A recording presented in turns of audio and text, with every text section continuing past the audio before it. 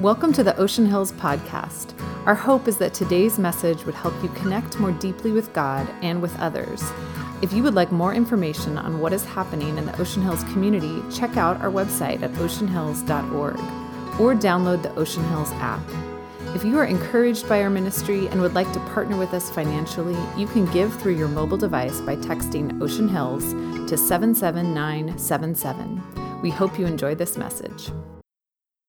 Hey, have you heard of Gibraltar Road? It's here in Santa Barbara. It's arguably Southern California's most scenic, accessible, and toughest cycling climbs in the world. It's on the top 50 list of iconic, tough, challenging cycling climbs. And it's consistently on that list of 50. And I've lived in Santa Barbara for 35 years, and I've never rode my bike up Gibraltar until the 4th of July, just a little over a week ago. 6:30 a.m., Rob Crowder, Carrie Small show up at my house. It's Saturday morning. We're like, 4th of July, we're gonna create this amazing memory. We're gonna cycle. We're gonna go up Gibraltar together. And so off we go, up, up, up. Now keep in mind, I had not trained at all for this day. I thought I'll just give it my best shot. I'll gut it out. I'm kind of an aging athlete, but I'm just going to try really, really hard, and I'll get to the top one way or another. And keep in mind that I was told it was from my house to the top, 10.5 miles. It turned out only to be 8.5 miles. Now you go, well, what's the big deal between those 2 miles? Well, 2 miles going up, up, up can make a huge difference here. And it did. And also keep in mind that I decided to take not my carbon light road bike, 10-speed. I took my 7-speed cruiser made of metal with a rack on the back, had fenders on it, it's got a kickstand on it, and it had a broken spoke. I would find out later. Now you ask, why would you choose that bike? I'm still asking myself that question. So what happens? Off we went, up, up, we get up. The first 2 miles, my goal was I want to get to the top without stopping. I think I have what it takes to start at my house and go up 10.5 miles. Actually, it was only 8.5. But the first 2 miles, we get to my house, we get to Gibraltar Road, the base. And I'm already going, I got to take a break. Can we just stop right here? I got to get some water. And then it just keeps going up and up. It was way harder than I thought. It was a grind. It was so difficult. By mile 6, I can only go 100 miles before I have to stop. 100 yards before I stop. 50 yards I got to stop. I am running out of gas, and my legs are beginning to just tighten up and cramp up. By mile 7.5, I have to get off my bike, and I got to walk part of the way. This is humiliating. I'm like, are you kidding me? I thought about turning around and going back. I wasn't going to quit, but I had to walk. I had to walk my bike. I can't believe that I had to do that. It just mentally, it broke me. Gibraltar broke me, and physically I was cramped up. I was just destroyed. But I had Rob and Carrie with me. They are in great shape. They're fit. They were fine. They actually had trained. They're riding hills all the time. Rob's done this ride several times. And so they were smiling the whole way and chatting me up. But you know what was so awesome? They encouraged me, they cheered me on, and they stayed alongside me the entire time. And the three of us made it eventually. We did. We made it to the top. So pause. Gibraltar. It's a metaphor. It's a great metaphor for me of what the Christian life can look like and feel like. That followers of Jesus that actually are going to follow Jesus, it can feel at times like we are riding up Gibraltar. And so I want us to open the scriptures to Colossians chapter 3. And I want us to look at this whole idea of thinking about this verse, one verse, 3:14. I want you to read through the whole chapter. Actually, I'm going to do it. I'm just going to read verses 12 through 14 for us. I have it right here. Colossians 3, 12 through 14 in the NIV. As God's chosen people, holy and dearly loved, clothe yourselves with compassion, kindness, humility, gentleness, and patience.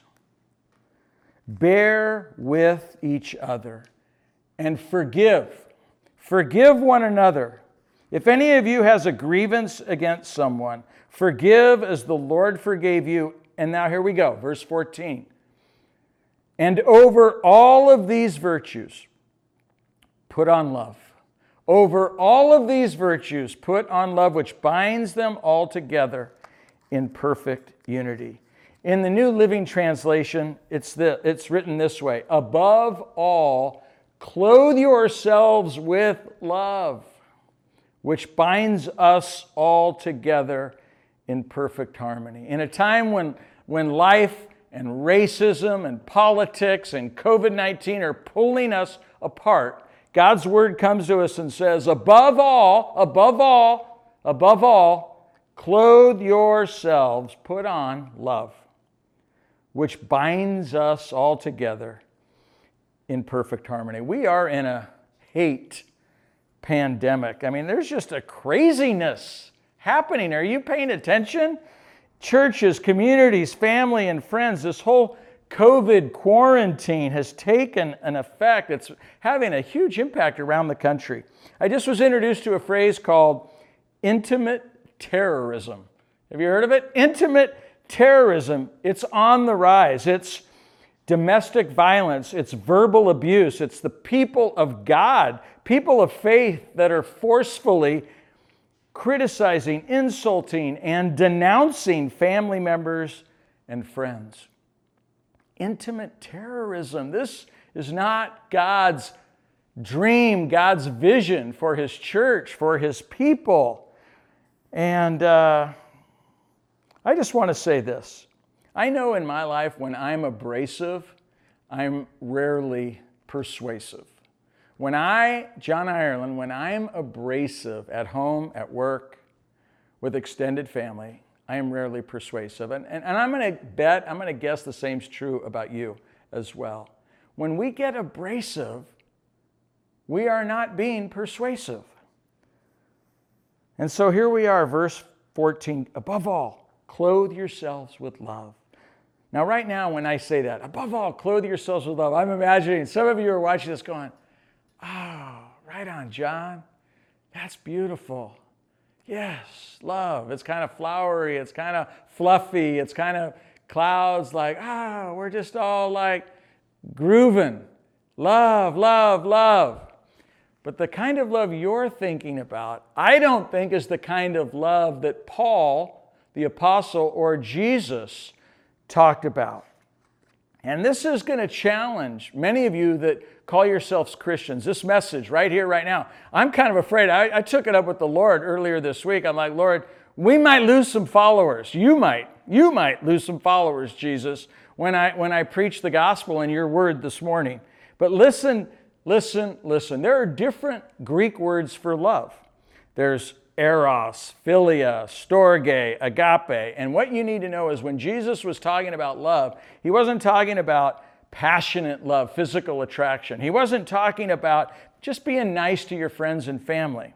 Jesus, His vision and His purpose for your life and for my life is agape love. The mark that distinguishes a follower of Jesus, I'm going to say that again, the mark that distinguishes a follower of Jesus is agape love. Francis Schaeffer wrote back in the 70s or 80s a little book called The Mark of a Christian. The whole book was about agape love. And that word's used throughout the New Testament many, many, many times. But we have some verses on the screen for us.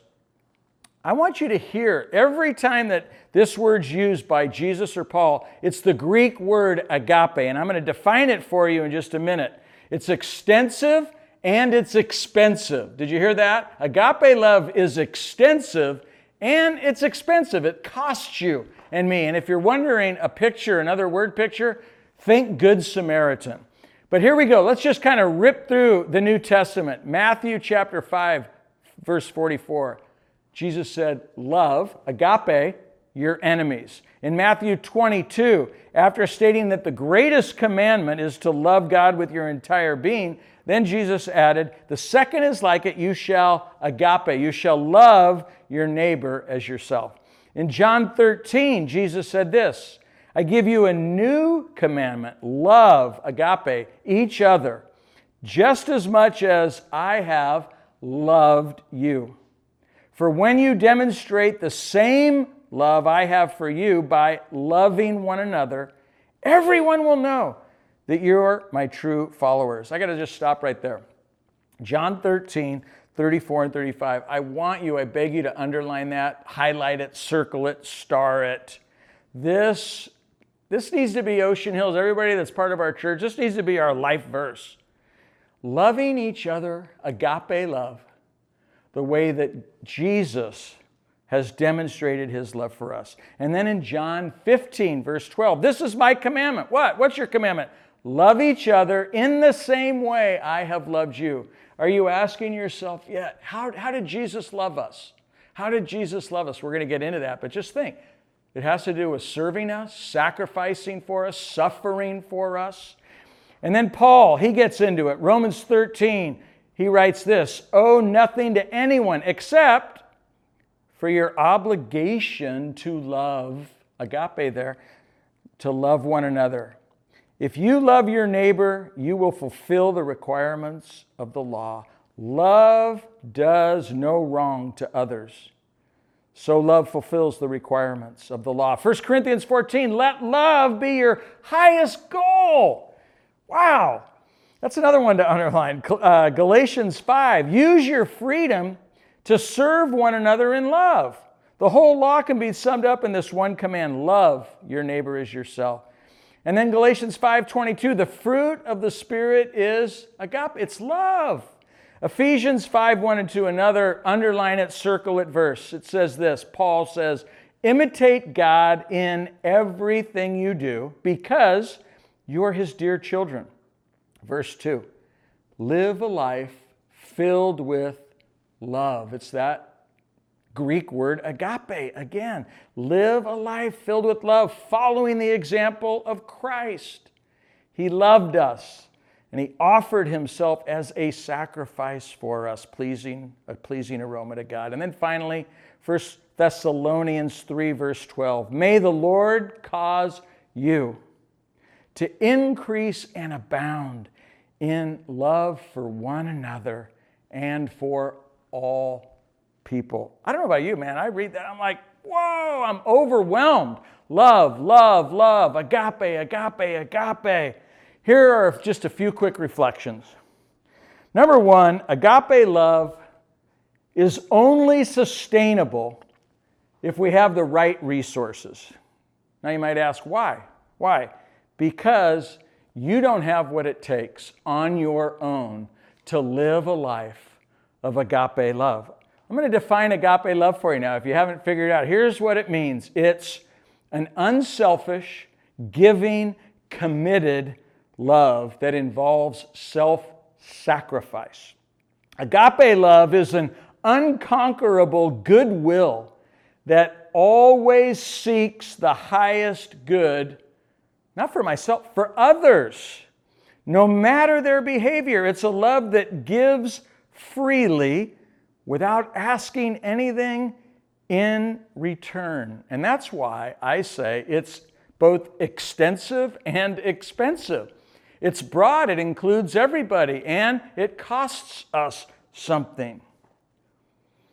Agape love, it's only sustainable with the right resources. When I was on Gibraltar, I used the wrong bike. I didn't have the right resource to help me get up there. If I used a lighter bike that didn't have a kickstand and fenders and all of that and had higher gears that were easier to use, it would have helped me get to the top. I did have the right resource in people. I had the right friends that encouraged me and challenged me. And let me just remind you, you might be sitting here spiritually thinking, what are the resources that God has given you, placed at your disposal, that He's given you as a gift? He's given you 3 resources to help you climb the Gibraltar of living a life of agape love. He's giving you God's Word that's at work inside of you. He's given you God's Spirit, the Spirit of God, to work through you. And then He's given you a family. He's given you God's people who are around you to encourage you and support you. So, number 1, if you're going to live this different level of love, agape love, self-sacrificing love, you got to have it with the right resources, and God has given them to all of us. 2, agape love is only sustainable by training, not by trying. See, this selfless love, agape love, it's based on my commitment, not on my feelings. I don't ever really feel like sacrificing my comforts, my conveniences for somebody else. But that's the way of Jesus. And that's why I have to make a decision, a commitment to train myself to be godly, not try hard to be godly. It's like a muscle. I have this in my notes. Your muscle doesn't grow unless you work it out and use it. Rob and Carrie, they were not destroyed by the ride up Gibraltar. Why? Because they had been training. They had been using their muscles. Yeah, it was still hard. It was still challenging, but they were smiling. It was enjoyable for them. They had entered into a training mindset weeks before, months before, and I just kind of showed up and tried hard. Do you see the difference there? If you try and live an agape love lifestyle just by trying hard, it's not sustainable. You'll do it for a day, but you're going to burn out because you don't have what it takes, and neither do I. Trying is, I want to love this way for a day. Training is, I want to love this way for a lifetime. And so I want to invite you to make a commitment to say, I'm going to start training myself, reading God's Word, inviting His Spirit to fill me, to give me the desire and the power to love this way. And I'm going to get people in my life, buddies and partners, that will spur me on. And then here's my last reflection. Agape love is only sustainable with God's help, because God is the source of love. 1 John 4:19, God is the source of agape love. It says this, we love because He first loved us. We love because He first loved us. And so we must pray. And we got to ask God to fill us with His love every day. Every day. And we ask Him to work in us and to give us the desire, to give us the power to live out this kind of love. It's not a one and done. Every day, it's like we commit to follow Jesus again. We commit to living a life of love. We commit to following Jesus in a life of love. And so, let me just pause and say, who lives this way? Jesus and you. Who wants to live? Jesus and me. I want to live this way. I want to have the capacity to love everybody in my life. That's why we have a banner that says, love everybody always. But I don't have what it takes on my own, and neither do you. And so I want to just stop, and I'm going to read this closing note that I wrote in my notes. And here's what I wrote. You have what it takes to change your world. Did you hear that? You actually have what it takes to change your world. God has given you His Word, He's given you His people, and He's given you His Spirit to live in you. And so He tells us, clothe yourselves with love. Clothe yourselves with love. You know what? It looks really good on you. And you. And you. It does. Agape love looks so good on you. That's why He says, clothe yourselves with it. When we live this way, we become the best version of ourselves. We're going to have 2 questions that are going to pop up on the screen. I want you to take a few minutes today to either personally reflect on them if you're by yourself, but if you're sitting with a friend or family, I'd love for you to just pause and to spend several moments interacting, discussing these 2 questions. The first one is, what's holding you back from making a daily commitment to live out your faith with agape love in your world? What's holding you back? And question number 2, who are your writing buddies that support you? Who are your writing buddies that support you on the spiritual ride up the Gibraltar Mountain of living agape, self-sacrificing love? So take a minute to discuss that, and then I'll be right back to wrap up our gathering. Thanks for tuning in today, and before we let you go, I want to just say, way to go. This is graduate level spirituality. You know, if Ocean Hills, if we actually will apply this message, we'll change our homes, we'll change our neighborhoods, we'll change our city, and we'll change our world. But it starts with me, it starts with you. Not out there, not the person next to you, just right here. Make a daily commitment to follow Jesus. Followers of Jesus follow him. And one of the ways we follow him is through our giving. It's such a privilege to get to give our financial God-given resources to support his work. Natalie and I, we give generously and sacrificially because we believe in this church. We believe in the mission of this church. We love the ethos and culture of this church. And we feel honored and privileged that we get to be part of the leadership of this church. And I want to invite you to give, not out of compulsion, out of guilt, out of pressure. We want you to give out of a heart that's overflowing, that you're receiving from our ministry, that you're being blessed. And when you've been blessed, then you're called to be a blessing, and we give back. So on the screen, you can see the opportunities to give, and we thank you for your generosity. And I do want to give one shout out. They're going to send us off with the God is Good moment, but I want to just honor and say thank you to Julie Lisea, who has been on our team and now is moving out of town, and it breaks our heart and it's sad, but we wish her and her husband all the best and their family, and we can't wait to see you when you come home for Christmas. Thanks for tuning in today. Before you re-enter your day, we hope that you will take just a few moments to pause and respond to what God has put on your heart through this message. Thank you again for listening to the Ocean Hills Podcast. For access to more sermons, visit the Watch and Listen page on oceanhills.org or find them on the Ocean Hills app.